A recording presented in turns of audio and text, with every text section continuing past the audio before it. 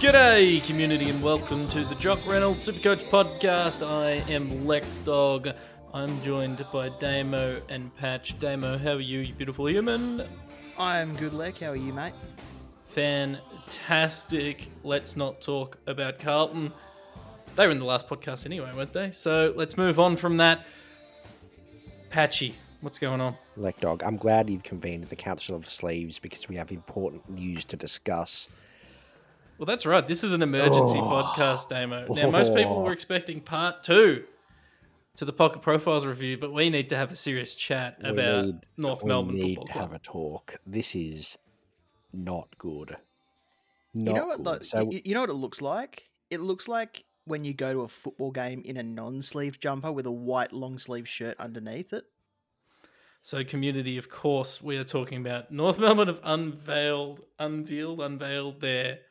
I mean, I guess it's a sleeved Guernsey, and I'm in two minds because Damo, you're right. You've described it perfectly. It looks like Jaden Stevenson is just wearing a long sleeve shirt under his Guernsey, and I'm a big avocado for the long sleeve. You all know it. Hashtag sleeve watch. But this tarnishes the reputation of sleeves everywhere. It's a sleeve you can leave. It's a sleeve you can leave. You know, you've got the blue and white, and then the sleeves are white the whole way down. It's obviously their away Guernsey, and God, like I never want to. It isn't their away Guernsey, isn't it? Is that their home? That is their home. That is their home Guernsey. Well, it looks like an accident. It's really. I never want to put down a sleeve. I never want to put down a sleeve. Like, I want to support the only sleeve you want to put down is the one on your arms. Yeah, roll them down is what you want to do with them. That's the only downward motion I want to make with sleeves. But this is something I never thought I'd see in my lifetime, and it is a sleeve that I am recoiling from. Jaden, what are you doing? Puma, what are you doing? Dissolve them as a company. Who at North Melbourne saw these sleeves and went, yeah, they look good? This is presumably a dad. Oh, a dad. Oh, it's bad. It's real bad. And something needs to be done, honestly. There needs to be some sort of intervention. The AFL needs to step in. Stuff at Royal Commission into who designed this. Get the federal government involved. Get ASIO to tap some phones. Get Lekdog involved. This could be the defining debate point of the coming election. This sleeve might bring down democracy as we know it. They could. This sleeve is a Chinese agent. It's trying to bring down the country. Divide and conquer is what they're trying to do here. And we at Jock Reynolds are not standing for it. We are going to save Australia by destroying the sleeve. Hashtag number 4, sleeve it. All right. Let's move on because as upset as I am about this, I've had some time to think about it and recover. I had to actually have a nap after I saw it. So, gentlemen, apologies for the delay to the start of the podcast. It was an anger nap. Damo, let's kick off these Pocket Profile reviews. Next up, we have the Hawthorn Footy Club, which was done by our very own Foz and Dill. Now, did any names stick out from this Pocket Profile to you? And is there anyone from the Hawks that you like the look of? I really liked the look of Will Day until I found out that he is still recovering from an injury and they don't know how far away he is. So crossed him off my list pretty quickly. Sicily's the lock. That makes sense. Connor Nash has been mentioned twice because I don't think Dylan Foz talk to each other. Well, Connor Nash, the reason he would have been mentioned, and I only know because I have him in a keeper league as like my last position on my list. But in the final rounds of the season, they deployed him as a big inside midfielder, he scored 82, 87, 44, and 99. It was it wasn't a surprising move if you'd watched the VFL, but Breakout or Smokey, not someone I'm putting in my team anytime soon. No, I can't go near him. No, thank you. Not at all. Now, they've got a few rookies in this write-up. Josh Ward and Connor McDonald are highlighted. Patch, you probably know a bit about these blokes. Are these guys we can slap into our Supercoach sides right now? Josh Ward, certainly. Connor McDonald, probably. Ward is a smooth-moving Zach Merritt clone from all accounts and has been ripping it apart in intra-clubs and match simulations. And Connor McDonald, they've also got huge wraps on and looks like he's a very good chance to play very early. And if they're both named, they'll both get a run at it and slap them in, let them loose.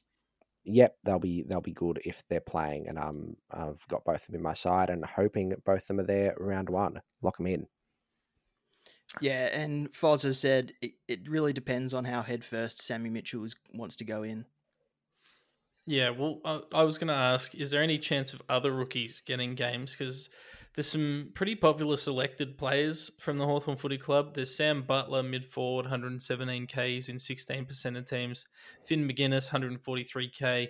Played a couple games last year. He's in 17% of teams. Hell, even Max Lynch is in a few teams at 207k. Do we think many of these guys get games? Well, I mean, if you talk to Foz and Dill, they don't know why Finn McGuinness is so popular because he's not going to get a game apparently. And I think I understand why so many people are selecting Sam Butler. And I don't think it's because he's a dual position and basement priced. I think it's because people are expecting him to come in and play that Paul Puopolo role that is now vacant. But I don't think that Sam Mitchell is the type of coach to replace that sort of thing. I think that was very much a Alistair Clarkson role that Clarkson made for his preferred 22. Yeah, I don't. All right, so we think the main two are the ones we're looking at, Patch. Yeah, I don't think McGuinness really has a run. I think he comes in for a couple of games, then has a game as a sub, and then drops back, and then I don't think he gets a good run at it. And you're not sure Butler does either. Ned Long is one that really intrigued me during the draft, and they've said he's gone pretty well in intra-clubs as well. I don't think he's there round one, but if he does debut, oh boy, am I excited for him at 102k. But outside of that, Max Lynch is the other one. They're still not sure if they're going with the big noodle, Ned Reeves, or Max Lynch to go alongside Big Boy. And I think if Lynch does, then Lynch might play forward a bit more. It's really hard to tell at this stage what their plan is. So I'm steering clear of Lynch. But if he comes in as the clear number one ruckman come round one after preseason games, do you two consider him? Do you reckon he's a half a chance at being a, dare I say it, R2? No, I'm happy to corrective trade into him if he comes out and tons up in the first 2 weeks. I'm not going to start that man in my Supercoach side. I think Max Lynch and Braden Pruce are about the same price, and Sam Mitchell's probably going to experiment more in the ruck department than Leon Cameron is. I'll tell you what, though, two guys that I think are underrepresented in sides so far this year. Tom Mitchell's in 19% of teams. He was my first lock. Ended up averaging 117 last year and came home like a house on fire. Not sure what the hesitation is with picking him at 638k. I just think, particularly at the start of the season, when I reckon the umpires are going to be really strict on tackles and awarding the tackler. I think he's a guy who's going to get a boost early in the year. And then also, Patch, block your ears, Damo, Chad Wingard averaged 92 across his 16 games last year, and he's only in 1% of teams. I can understand not selecting Chad Wingard. I'm going to be honest. I understand it. He seemed to excel towards the back part of that year. I think Sam Mitchell definitely sees Chad Wingard as a midfielder and not a forward. So I think that goes in his favour. But they've got so many midfielders that needs to fit into that Hawks midfield. I don't think Sam Mitchell's going to be able to cater for everyone. He'll be a good VFL midfielder is what he'll be. Bloody Chad, bloody VFL midfielder. There's just a lot of unknowns. But all I know is that Tom Mitchell should be in more teams than 19% of teams. I just do you guys, I mean, you guys might not agree, but he averaged 134 in his last 7 games. It's just someone I like. Tom Mitchell was one of my first selected as well. Yeah, Chad Wingard, by the way, 116 or 117 across his last 5 games of the season. So and was it the other 3 games where they midfield? Were the other 3 games 30, 63, and 29? Is that what these other 3 games were? Yeah, something like that. Patch, you hate him, man. You're a hater. Man, if he brings the sleeves back this year, if Sam Mitchell says sleeves are on at Hawthorn, he's in. All right, let's move on from Hawthorn. By the way, you can follow Foz and Dill on Twitter. You know their details. They're in every tweet we send. All right, let's look at GWS. Patch, you can take this one away. Rightio. Stephen Gnigliog is an option we should consider, and that's it for the GWS Giants. I want nobody else from the Giants. Don't want to talk about them. As Grady said in his wonderful write-up, avoid Leon Cameron, the redacted coach, because he's a super coach killer. He speaks in the review about how Tom Green spent a lot of time on the bench for the Giants and for super coaches, and kind of ruined one of the best young ball-winning mids and contested mids in the game. He'll do the same with Finn Callahan this year. He doesn't want to commit to Braden Pruce playing any game time. He doesn't want to commit to Tim Taranto, one of the best young mids in the game, playing in the midfield. He doesn't want to, like Lockie Whitfield, won't have a regular position. Do you want me to keep going? I can keep going. I feel like if you keep going, you might just keel over and die from getting too angry. I would spontaneously combust. You'll play Isaac Cumming as a small forward. Like Lockie Ash will be the sub for 8 games this year. Like, if he gives Matt DeBoer or Callum Ward a single centre bounce attendance, I'm going to get very upset. He will, but it'll be as the ruckman. You know what? No, I stand by it. I'll be very upset. There's nothing about this side outside of Coniglio because of his price point that I am vaguely interested in. So Coniglio, do we? Yes, I think the upside's too good at 250k. It took me a while to get to come around to him, but he's in my side now and hasn't moved. You can't deny the value, and even if he only averages the same amount as he did in his debut year, he's still going to make you 150k. Yeah, I think it's just an easy points on field way to start your team. He's twice the price of a standard rookie, and he's probably going to have, I mean, you'd hope he's going to have twice the output of a standard rookie, or at least close to. And total points are what gets us across the line. He reckons he's fully fit. He reckons his preseason's been uninterrupted. He reckons life's good and he's ready to play footy. So if you get 22 games out of him and he averages 80, and you hold on to him, he's going to end up being one of those top 20 forwards that I always talk about. Patch, so you're not a Lockie Whitfield lover at Lockie Whitfield is a wonderful footballer and a good player of the game of Australian rules football, but Leon Cameron, I don't trust him to play him in a regular position where he can get a decent run at it. I've been burnt before. He gets very injured doing the weirdest stuff. I want to like Lockie Whitfield, but I'm not going to go back there again. I can't hurt myself again with Lockie Whitfield.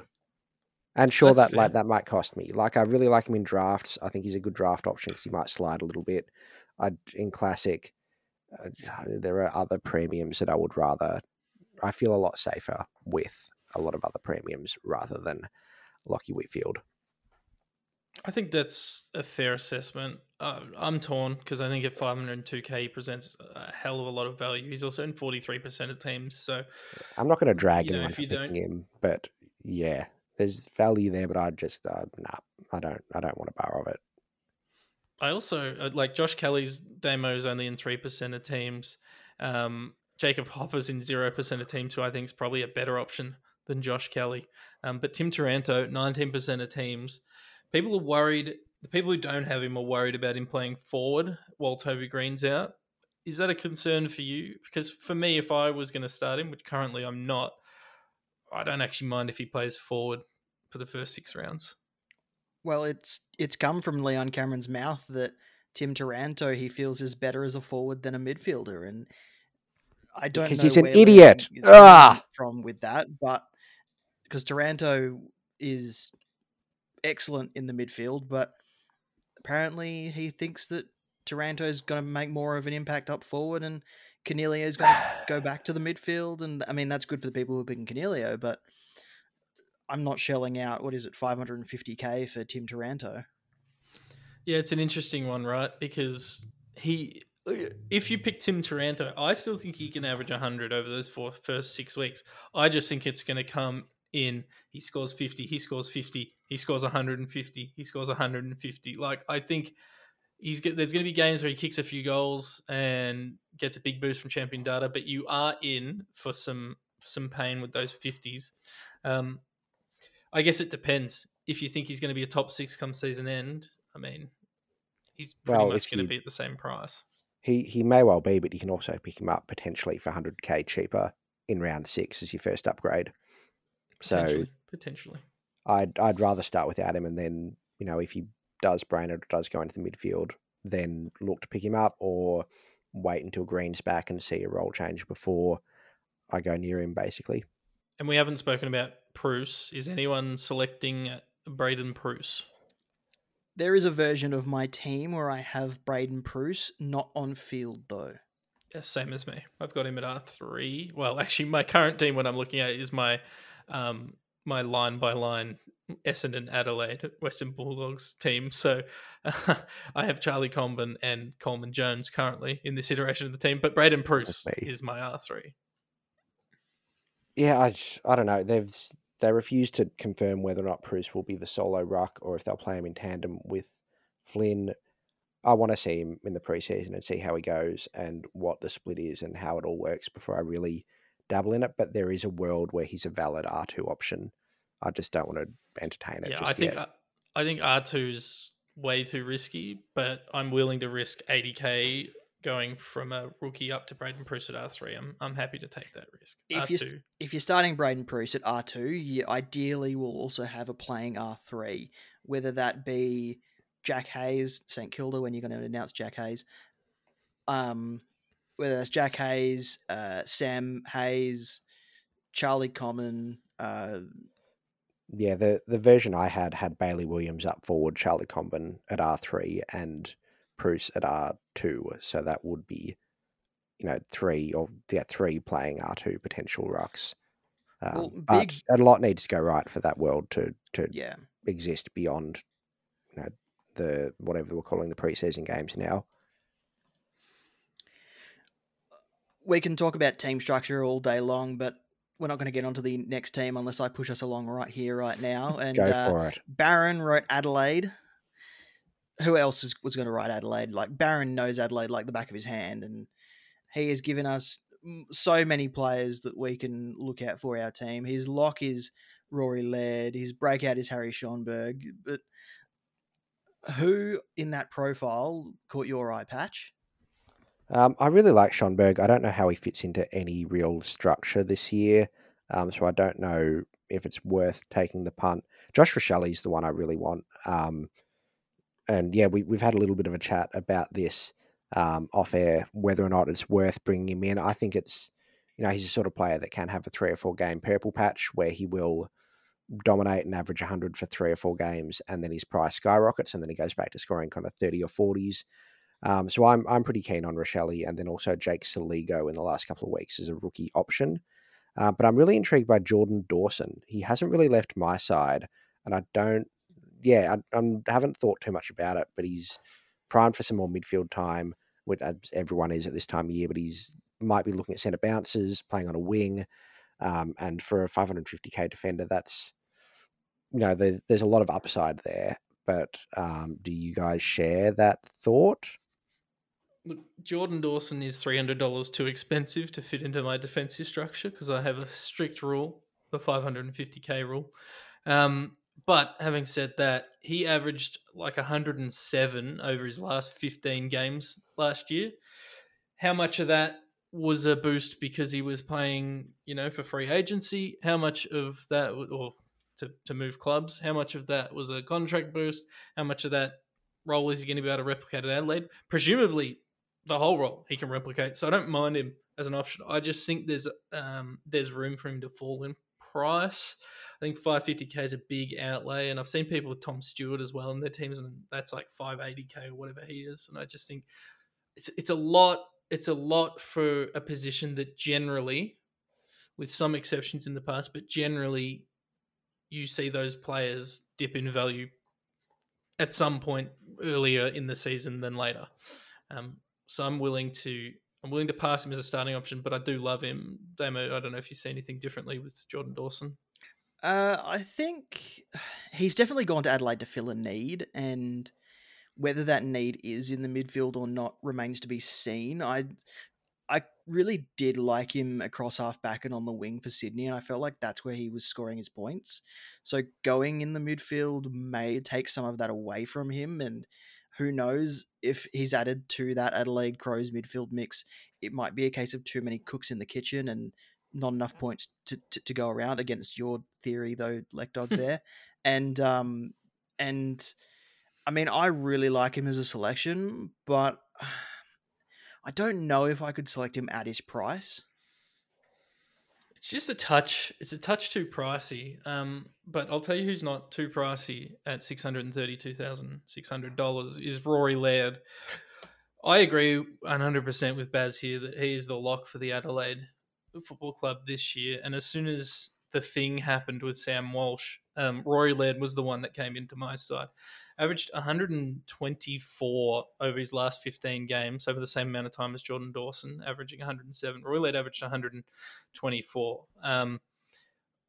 I don't see their reliance on him in the midfield lessening, and he clearly can show it. We saw in 2020, I think it was, we saw him move, off that known defensive role. They started playing him up the ground, and he was a great pickup for 2020. And we sort of thought, can this continue? Can it? Is this a real role? And then across 22 games last year, he averaged 116. And I think people are going to be turned off by him losing that defensive eligibility, but he is absolutely, as I speak to you now, in my team, locked in, and with just 2% ownership. I think he is an absolute rip roaring. He's great. Rip snorting. Midfielder, 10th ranked player last year in Supercoach. He's good. He's very, very good. Speaking of good, Jack Steele, as we move along to St Kilda, is also listed as a lock. Craig jumped in and did the... Sorry, I'm assuming we're done with Adelaide. I'm assuming we I push think along. So.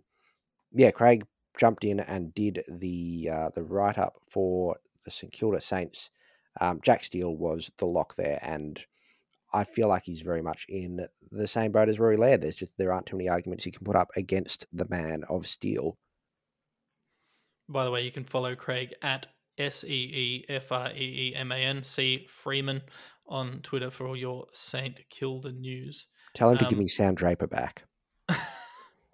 Yeah, we're in a keeper league with Craig, and Patch, for some reason, traded his club's young up-and-coming ruckman. Anyway, we don't need to talk about that again on this podcast. Jack Steele, Damo, 685k. Does he benefit from the same thing that I think Tom Mitchell's going to benefit? Start of the season, tackling beast. Dominated, averaged 1 million points last year. I think he's a good selection regardless of that. I'm currently tossing up between him and Clayton Oliver, and at the moment Clayton Oliver is winning just because it gives me a little bit of extra cash to play with. Not too much, but a little bit extra that I'm needing. He's going to be the best midfielder at the Saints this season, and who knows what Jade Gresham, who Craig has pinned as a breakout here, will do to his midfield minutes or midfield influence. But I just think Steele's a good selection, and people are saying that they don't want to pick Clayton Oliver because Clayton Oliver will drop in price. Jack Steele only needs to score in the 90s to drop in price. So I think he's a good selection, but if you're selecting him over Clayton Oliver because you think he's going to drop in price, then it's the same argument in both ways. Well, Jack Steele was the second ranked Supercoach selection last year, averaged 126, played 22 games, had 3 scores below 100, all of which were in the 90s. He just had a beast of a year. He had a couple of 150s on the run home. And I actually haven't done any analysis of the fixtures this year, but I'm assuming St Kilda aren't going to play many. Like, they're going to play more bad sides than they are good sides, right? Like, they'll play the Blues twice, so there's 300 points. Lock it in. The one thing that I have worked out in the fixture is Melbourne play GWS and then St Kilda do. So he has a date with Matt DeBoer early on in the season. Yeah, I'm looking at if this fixture is correct on Supercoach, they only play Carlton once, but it doesn't matter really. You look at his averages. He averages a lot against all of these teams. He's a very good selection, I think. Yeah, I don't think DeBoer is best 22 for what it's worth, so I'm not even worried about the tag. The tag concern there for the Giants. It's just not something I'm factoring in. Wanganeen Malera is the rookie he's gone with. I think if we see him early, he's likely to stay there for a little while. He has spoken about Jade Gresham and Hunter Clark as the breakout and Smokey, respectively. Both of them have been long time kind of Supercoach teasers, if you will. They haven't quite broken through to what they've expected or what we wanted them to be. Gresham at 299k mid forward, Hunter Clark a 401k defense mid. Do either of these two whet your appetite or sate your appetite, gentlemen? I can't bring myself to pick Jade Gresham, and I've never seen the appeal in Hunter Clark. Well, midfield time. That's the appeal. There's your appeal right there. Everyone's getting more midfield time in the preseason. Love it. Best time of the year. Doggy, you keen on either of them? Yeah, no, I am. Jade Gresham's in my side. As Craig points out here, 2018, 19 and 20, average 79, 84 and 82 respectively. If he averaged 85 for me again at 300k, and now the only question mark I have is over, can he stay on the park? If the answer to that is yes, which I'm willing to gamble that the answer to that is yes, you know my theory. If you can average over 80 and play the majority of the games, I think you're going to be a decent selection for total points, which means you're a decent selection if you're chasing overall rank. There's obviously risk there, but I really, really like him, slotting him into my forward line and just having him burn away there. The flip side is, if he burns me, I mean, he does strike me as one of these guys that's going to be those perennial, when are they going to break out players, which we've had over the history of Supercoach. I can't think, is Sean Higgins a good comparison? It took him a long time to break out. Sean Higgins did take a long time to break out. Yeah, I don't know. I'm not sure if Gresh has had the same trajectory as Higo did. I don't know. It's kind of on the fence. I haven't really played around with him too much. Maybe he does follow the Sean Higgins path. Maybe this year he does a Zach Merritt and goes bananas and gets a lot of midfield time. Very early to say. But yeah, I'm willing to keep an eye on him and give him a chance as well. Rowan Marshall isn't really mentioned much in this write-up either, and this was obviously written before the news about DPPs being added was put in there. Rowan Marshall is currently my R2, and if Paddy Ryder plays, we're expecting him to pick up forward eligibility quick smart. Is he a valid option? Damo, do you want to take that one? I really like Rowan Marshall, but I was only going to select him if he had DPP, and I was only going to select him in my forward line. With DPP now available as a potential during the season. I still don't know if I want to pick him until he definitely has it. Yeah, that's fair. I mean, part of the reason why I've gone with him is that outside of Grundy, I don't know who I want as an R2, and I don't really want to go with a rookie R2 at this stage. So if I can look at Marshall, then assuming Ryder's playing by round 6, I can move him forward and trade in if it's Sean Darcy going nuts, or if it's Nick Nat being reliable, or whoever it is, then I can trade into that second ruck, and I've still not spent that R2 slot on a rookie. I've still got a premium in my side who I wanted there by the end, and I know starting players with the expectation that they're going to gain DPP is going to hurt a lot of people, but oh boy, am I willing to be one of them. I mean, you could just start Peter Wright or Tim English in your side, and then they've got forward eligibility. Like, dog, please. You could start Omac, save some money. Look, I don't think Rowan Marshall's a bad selection, but I'm with you, Damo, that if I'm picking him thinking he will end up in my forward line and I will have a better ruckman in the ruck spot, I'd rather just pick the better ruckman. Yeah, and that's basically how I look at it. Fair enough. Right. I just don't know who that better ruckman is yet, but maybe in the month we've got left, I will figure it out. That's all right. I'm sure we'll find some 200k ruckman to pick in that spot anyway. Let's move forward to Clarkie's article on the Melbourne Football Club, the Mighty Bloody Premiers. You can follow Clarkie at QuantumJC on Twitter. Wowee. Melbourne have some good players on their side. Christian Petrarca is the lock, which is not Clayton Oliver or Max Gawn, which is probably surprising. Now, I understand the logic when you read through the piece. There's logic there for why Christian Petrarca is the lock over Clayton Oliver and Max Gawn. But gee whiz, I find it very hard to overlook Clayton Oliver, as if I was going to pick one demon, the demon I pick. Agreed. Yeah, I've got Clayton Oliver in my team at the moment, but as I said, he's been chopping and changing with Jack Steele. But given that Clayton Oliver is just a little bit cheaper, I've got that bit of cash to play with, and I, at the moment, need that extra 13k or whatever it is to make my team how I want it. Basically, Clarkie's saying that if Petrarca can just improve slightly on his turnovers or clangers, that we're going to see an uptick in points for him, because he was ranked first in the league for turnovers and second for clangers last year. So butchers the ball a little bit.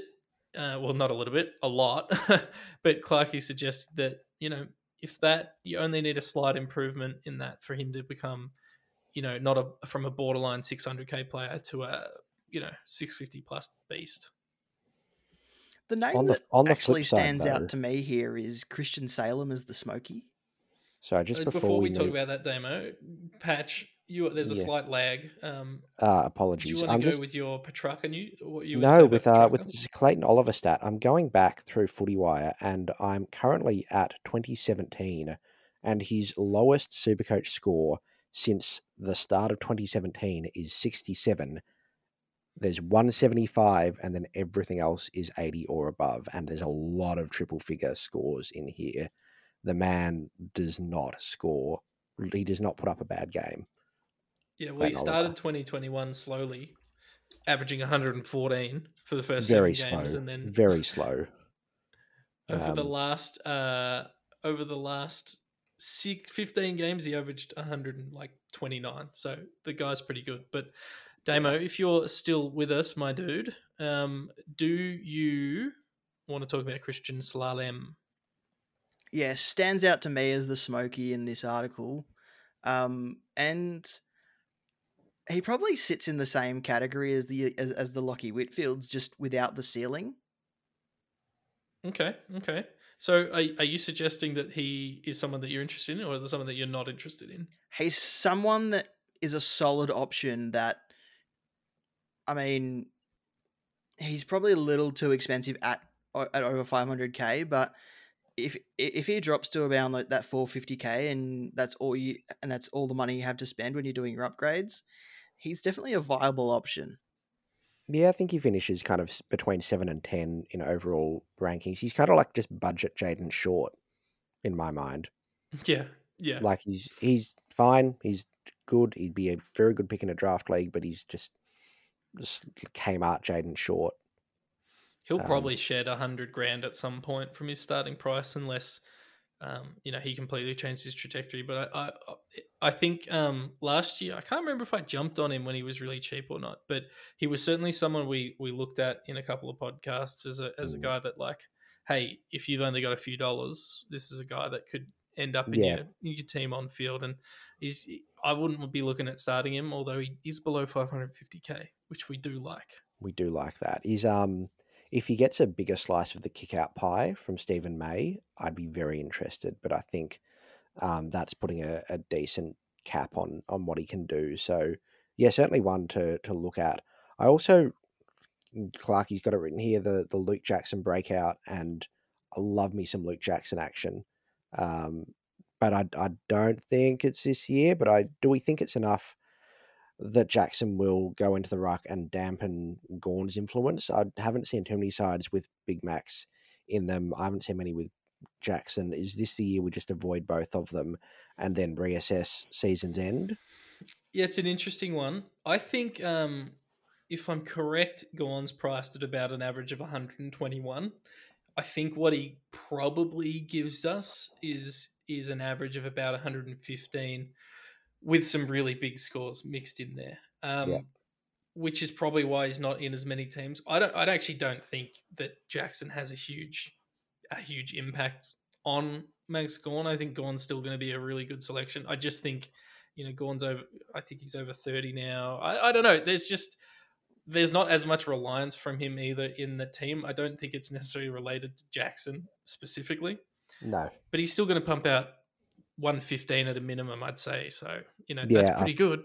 Yeah, I mean, you look at the prelim final where Jackson was doing a lot of rucking and Gawn still scored 159, and the grand final where Jackson did, I think he did more rucking than Gawn did, and Gawn still scored 95. Like, the man is a menace with a contested mark, and when, we'll still take marks, we'll still kick goals, we'll still float and get intercept marks behind the ball. I think he's still going to score pretty well. I don't know about you guys, but if I was to predict the by average the ruckman this year, I'd probably go Brodie Grundy number 1. I think he had a down year, still scored 115, and then like Sean Darcy, Nick Nat, and Max Gawn, I think are all going to go 115 plus. Like, I don't think you can. I think you just got to pick the one that you think's not going to get injured and hope that they don't get injured. That's fair. The only downside is Max Gawn is 15K more expensive than like a Sean Darcy. And I've seen lots of people just going with that tried and true Gawn and Grundy sort of combo, and I don't think it's one that's going to let you down too often. No, especially the weeks you nail that VC with Big Macs as well. Would love to see that. Damo, you got Jack Hudson to write the Port Adelaide write-up. I did. Good man, Jack Hudson. He runs the Inner Sanctum website. They cover everything from NFL to NRL to netball to volleyball to the Olympics, and they've got all these special podcasts hosted by some very good people. And he's probably the biggest Port Adelaide supporter that I know, and so I thought no one better to write this article, and he's put Karl Amon as a breakout. Dog, you love Karl Amon. I do. I would argue that he's already broken out, to be honest with you. I think he is an absolute beast. He's one of the few true wingmen I would probably consider in Supercoach. The only issue is that at mid only, even if you average 100, it's probably not enough. Paul Seedsman is another guy, but he's currently not playing, and he's for Adelaide. But yeah, no, love Karl Amon as a potential breakout option. I just look. Can you spend 500K on a midfielder in Supercoach Classic? I don't think you can. Not unless they're coming back from injury or they are Caleb Sarong. Yeah, well, yeah.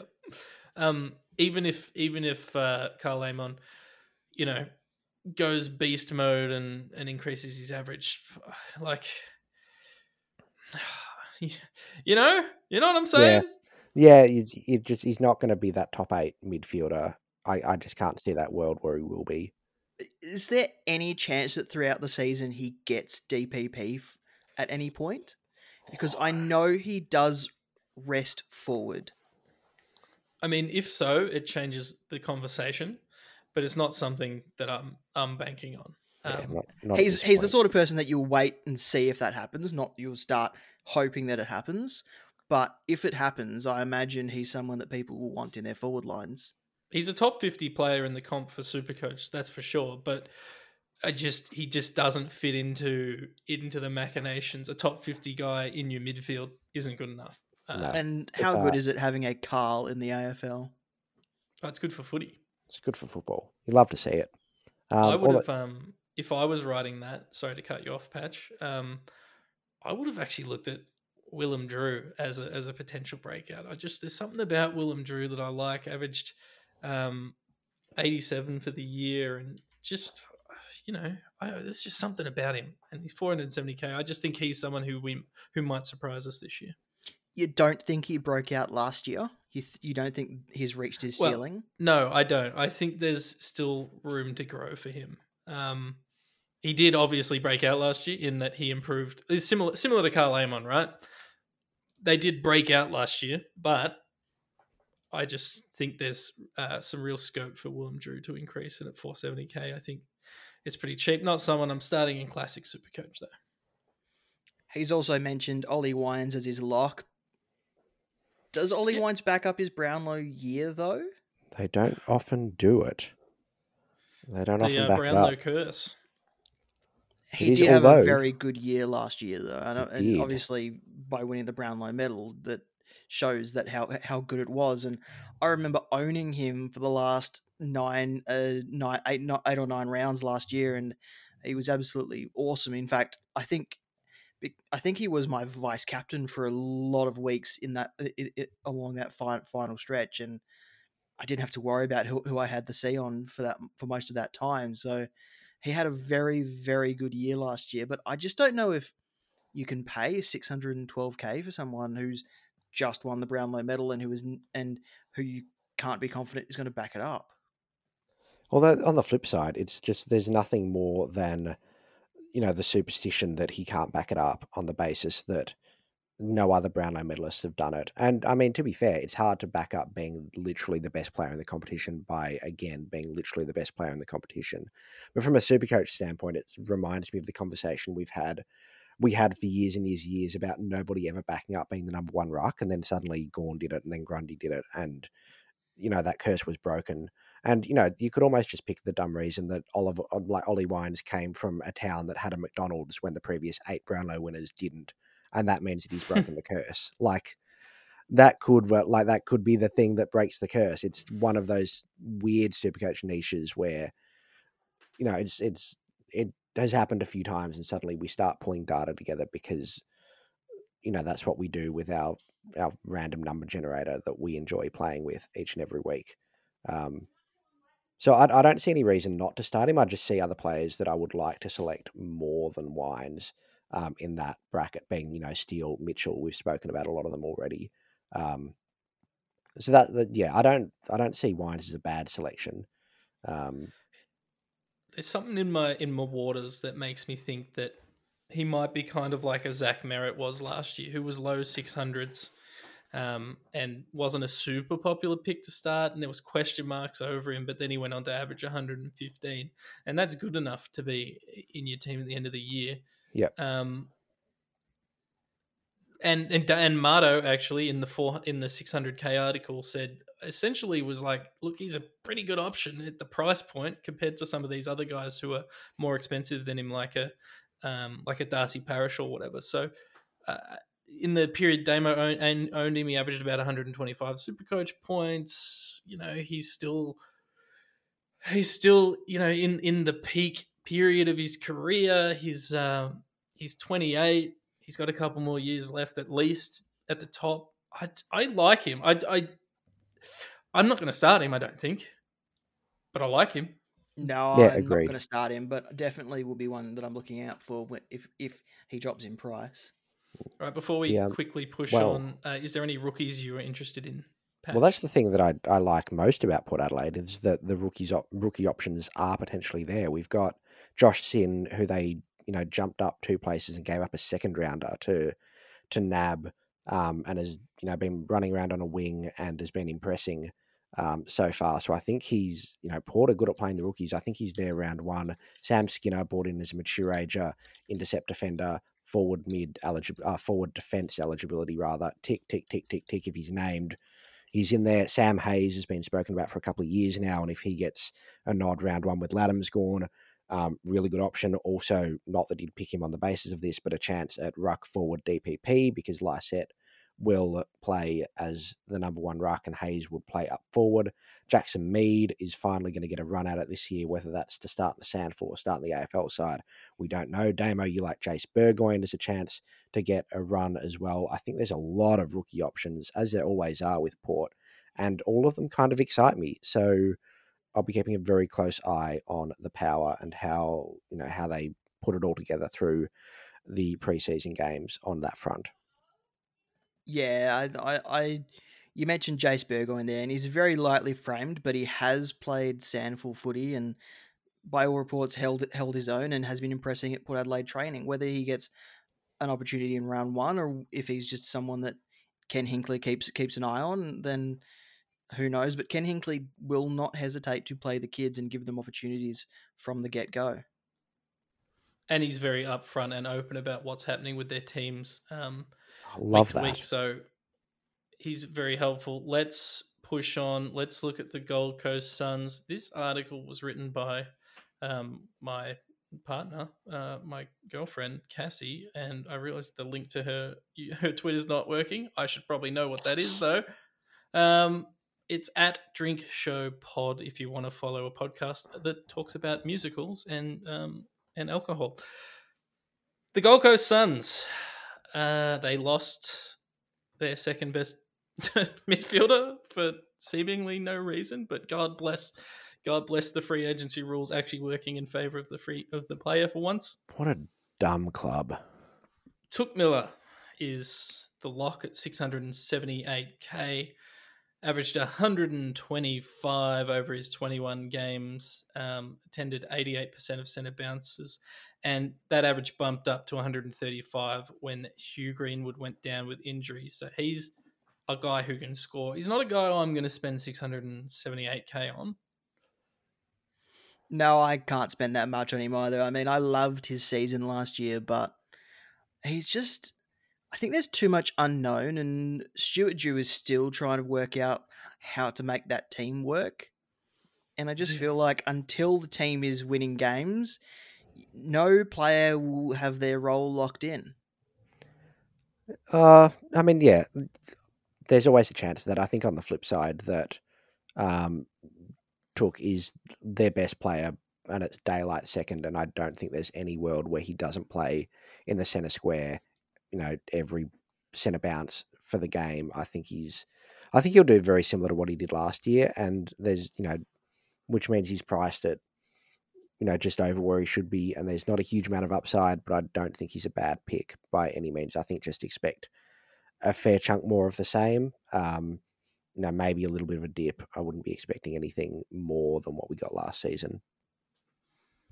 Yeah, and look, I think you get what you pay for with Took, but I just think at 680k or thereabouts, 678k, I'm not someone that I'm going to lock in. I think there's some other options. Having said that, they have no one else. Braden Fiorini, who is not overpriced, but too expensive to consider. If he was, how we were talking about 500k midfielders before that you couldn't look at. If Braden Fiorini was 500k, you'd look at him. Averaged 111 in that side when Hugh Greenwood wasn't in it, but starting at 550k, not someone you can look at.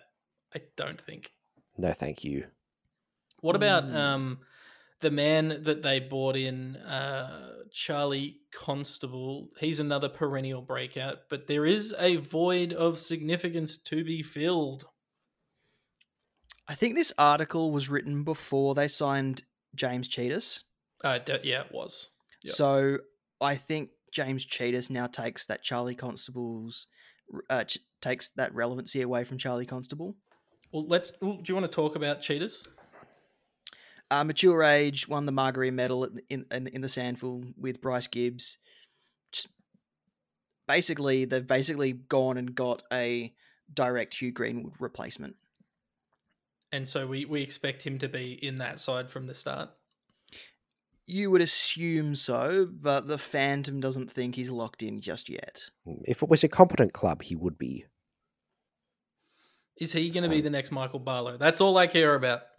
Yes. I think there will be a Michael Barlow this year. I don't know if it's James Cheetahs. It's him or Greg Clark. It's one of them. But I'm starting both of them. And reckon everyone else should as well. Cass has spoken about Joel Jeffrey, which I don't mind as a forward option. I forgot about him completely. He's still rookie priced, will be very, very up and down. And Elijah Hollins is, in everyone's side. We don't really need to talk about him too much there. Rory Thompson as well, 123k. Remember that time we recommended Rory Thompson, Lek? Remember that? It was still the correct play. It was still the correct play, despite him doing an ACL 2 weeks later. The thing about Joel Jeffrey is he could be quite relevant now with Ben King no longer available. True. Not that Joel Jeffrey is a tall forward, but he can mark the footy and he can kick bags of goals. And so I feel like he could be used in a sort of like a pseudo medium kind of tall forward because he is that 190 centimeter or hovering around that 190 centimeters. And he can jump too. So I think he's a candidate to play taller than he is. And I think that's a very good shout, actually. There will be a bit of a shake-up in that forward line, I think. I think a guy like Jai Farrar might be pushed forward. He kind of started there, then they put him behind the ball. They might push him back up into the forward line. It's going to be interesting how they line up because their whole structure has to change in that forward line, really. Unless you're going to tell me that Levi Casbolt's going to become their key target. Yes. Big Levi. Get him in. F6. No, I don't want to talk about this guy because you know how I feel, but let's just quickly touch on Matt Rowell. I'm a no. Damo, what are you?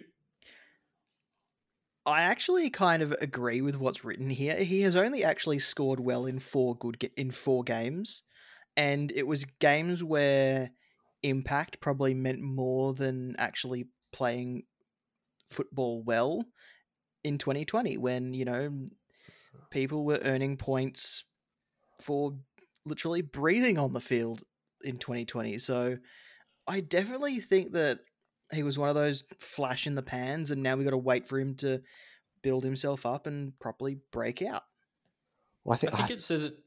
Sorry, Patch, I was going to throw to you. I think it says it in this article that he probably becomes a good player at some point, but probably not right now. And that's how I feel. I mean, I've no interest in starting this man. Yeah, I think from a structural point of view this year, I don't think anyone will be starting Matt Rowell anyway. I just don't think we really have space with all the rookies we do. Like you'd be starting Greg Clark over Matt Rowell in terms of selections because you'll get similar output perhaps for, for 200k less. 200k less, yeah. But I see a world. I reckon Rowell can well average 100 this year. And I think he will make a fair chunk of cash. It's just that cash will be made easier by a rookie because we've got so many of them in the midfield that I just don't think is relevant. I think this is, he spent a lot of time last year just working his way into it. And Stewie Dewitt obviously told him, like, mate, we're not winning games. Like, just work your way into it, feel comfortable, hit the preseason hard, which from all accounts he's done. From all accounts he's back to, where he was. And I think he's too good of a footballer not to score Supercoach points, which sadly ruins him for next year. But I think if he gets on the park and is uninterrupted, then I think he will score points. Really, really good draft option, but not for Classic for mine. Right, let's kick this one down to Arden Street, where Azza has done the pocket profile on North Melbourne. You can follow him on Twitter at AzzaJewel. The breakout one in this stood out to me, boys, and he's in my team in Tarryn Thomas. Ooh, yes. I would have never in no circumstances considered this man. I read this article and he was in my team. Azza's put a very convincing argument forward. He's compared him to Nat Fyfe, Josh Kelly, Dustin Martin, and Marcus Bontempelli at the same points in their career. And Taron Thomas comes well on top. It's really, really interesting stuff. And for those playing at home, he ended up finishing the year like a house on fire. He averaged 105 over the last 6 games that he played in the season. And then if you include the last 14 games, he averaged about 93. So like he just all of a sudden he was scoring points. And I'm going to put my hand up and say I didn't watch a lot of North Melbourne's football last year. I would have assumed he was just playing a small forward sort of role, but the kid is statistically a bloody beast. I don't have him in my team, and I think he's up against the likes of your Zach Butters and Jordan De Goey, and players like that. And I guess it comes down to who you have more faith in, and he's put a very convincing argument here for Taron Thomas, but he's not in my team at the moment. What about you, Patch? Any interest in this? If you're asking me to put faith in you're asking me to put faith in a North Melbourne player, and oh boy, does that make me feel the heebie-jeebies. I just no. I've got the franchise in Jamara Horne-Franklin locked away. Outside of that, real queasy on all of the North players, and Thomas may well be brilliant, but I would rather start Butters or rather start Treloar, or I'd rather start somebody else and corrective into Taron rather than the other way around. Just because I don't, they've brought in Hugh Greenwood because the Gold Coast are just the dumbest, and even though at this stage it might look like Chet Anderson will get Novavax now that that's been approved. Even without Cunnington there, they've still got Will Phillips, Tom Powell. We've still got all these guys coming through who they will want to give midfield time to. Does Thomas demand as much as his stats and form would indicate? I'm not convinced that, I will correct into him at this stage. I'm just not getting good vibes from him, not getting good vibes from Aaron Hall, not getting good vibes from Chet Anderson, not getting good vibes from Jared Polec or Jack Zeeble or Aiden Core or... There's one other player I'm getting good vibes about. That's Tom Powell, because I love Tom Powell. Let's talk about Aaron Hall though. My fears were met when I watched their intra-club the other day. Aaron Hall moved down to the wing and played a lot of that game. I know in intra-club there's not too much you can pay attention to. It's just really about getting players into form and seeing who's pushing for selection and who's in which team. But Luke McDonald and Jack Zeeble has pushed Aaron Hall out of that defence by the looks of it. And Aaron Hall did his best work as a seagull. It's true. Oh, look, for me, as it puts together a strong case here where maybe he can become the number one defender, but 572k, 573k, if he pushes up to a wing and his scoring diminishes anything at all, then it's a bad investment. It's partly why... See, it's interesting because I think Jordan Dawson, who is 20k cheaper, but has similar concerns around him, I think he can maintain his average regardless of really where he is on the ground. Whereas I don't think Aaron Hall can, as you've pointed out there, Damo. It's an interesting one, but he's also he's in a lot of teams. And there are people talking about Aaron Hall like he's a bona fide premium. He's been a premium for one season, and that was last season. Yeah, that's the thing to me as well. It's like a bona fide premium is a player who has done it year on year for multiple years. Aaron Hall has done it for one season, and there's not even confirmation that he's going to remain in that position going into this season. You know he's what? 31 too. Yeah. He's started with injuries, started with sub games. No. I know people talk about the fact that he had a 6 and a 37 in there. At no stage have I been remotely interested in Aaron Hall. A lot of it has been vibes. A lot of it has been Damo it's putting my vibes into words because he's smarter than I am. I just don't want a bar of it, really. There's one rookie that hasn't been mentioned, Paul Curtis. And like you said, he had the kind of name that you felt like could come onto the Supercoach scene and average 80 out of nowhere because he's got one of those names. Watching him in that intra club, he was tackling everything that came within 5 meters of him. Well, that's good to know. Paul Curtis is a very solid Supercoach name, and 2 first names always goes well. All right, final. Yep. Let's move on to the final one because we have dragged on here because we talk a lot of rubbish. It is the Collingwood Football Club. It was done by Supercoach Paige herself. Paige Cardona came on and did this essay for us. Bloody amazing work. The lock, Brodie Grundy. He's actually not in my team right now, but he will end up there. I can't argue with it. It's Brodie Grundy. He's probably the only ruckman you can lock into your team at the moment. Yep, hasn't left my side. I almost said Mason Cox. Nick Dacos is going to be in every single team as well, and so he should be Patch. Yep, absolutely. He floated as a halfback role, which, we're worried about him sitting forward. Halfback will score more points, more Supercoach friendly, might end up with DPP. Tick, tick, tick, tick, tick. He's in the side. And Mason Goggles Cox, just avoid him. That makes sense. Yep. With his goggles, he looks like he should be in the X-Men. Cyclops. I do have Jordan De Goey in my side at the moment. I'm getting a bit squeamish because there's been, he's been off the track, on the track, off the track. I don't know if he's injured or not. But over that last 7 games, when he was in the guts and he played behind the ball a fair bit as well, he averaged 109. He was seagulling it up. He seems to get some weird injuries, like split the webbing in his hand and something. And Patch, we won't talk about that. Well, I was going to say getting bitten by a dog, but also the other thing. Splits the webbing in his hands, it's just like weird injuries that don't feel like they're football injuries, if that makes sense. And he misses time because of it. But when he's there and going, he plays quite well, and not in my side at the moment because he probably is rivaling the Treloars, the Butter, the Thomas, those sorts of players. But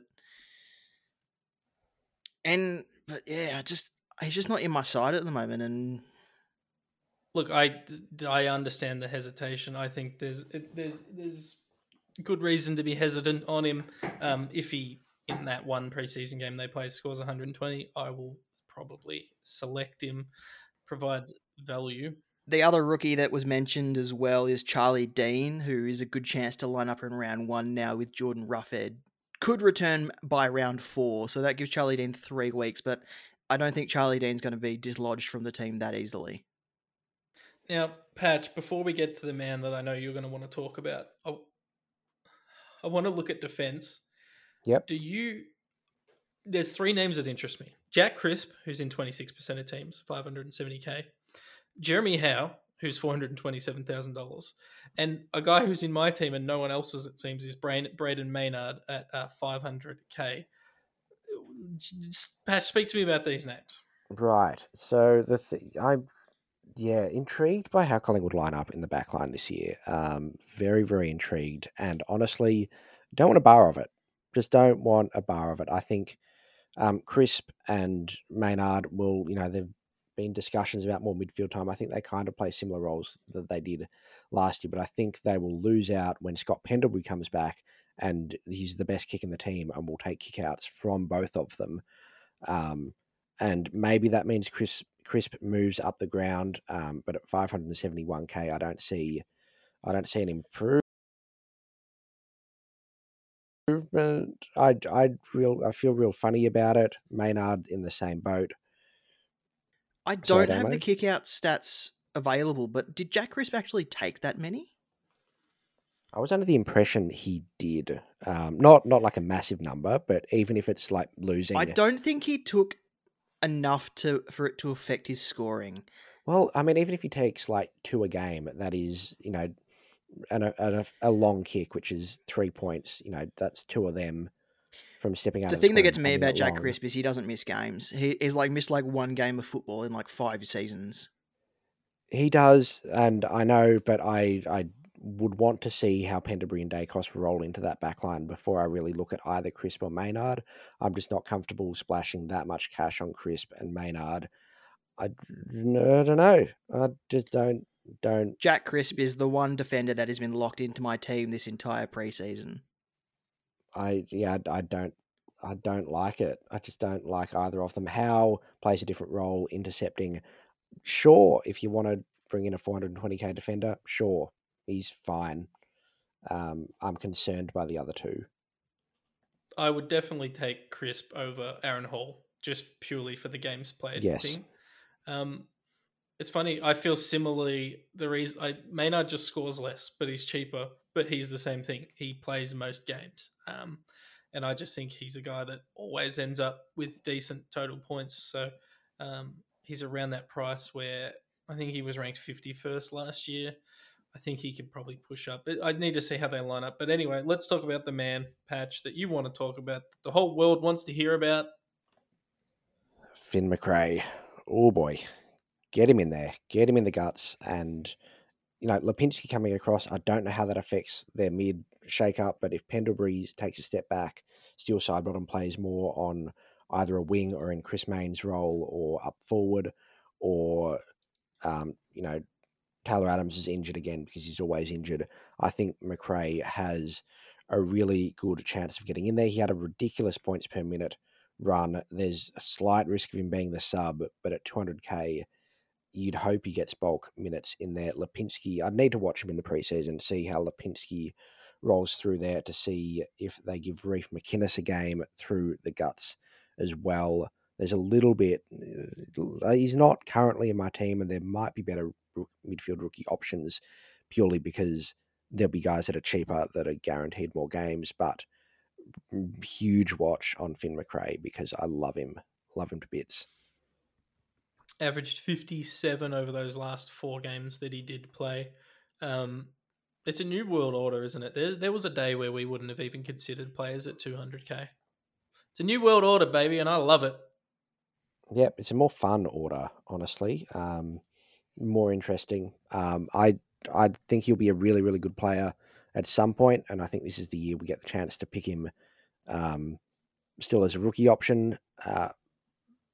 I don't know. It's still up in the air depending on where else things land, but I think he'll be very good, and if he gets a run at it, could average 80 or 85. And I think we can probably wrap this lengthy podcast up. Girthy podcast. It's been a long one. Damo, Will Kelly is another option. As always. Apologies. Apologies. Yes. If you want someone who's going to play but not score very much. Patch, thank you for joining. Not a problem. My pleasure. Thank you for having me. Thank you, gentlemen. It's been a pleasure. Community, all the good articles are on the homepage. Go to the 2022 Supercoach resource page. Everything is linked in there. It's a pleasure to have you on board. This thing is not far away.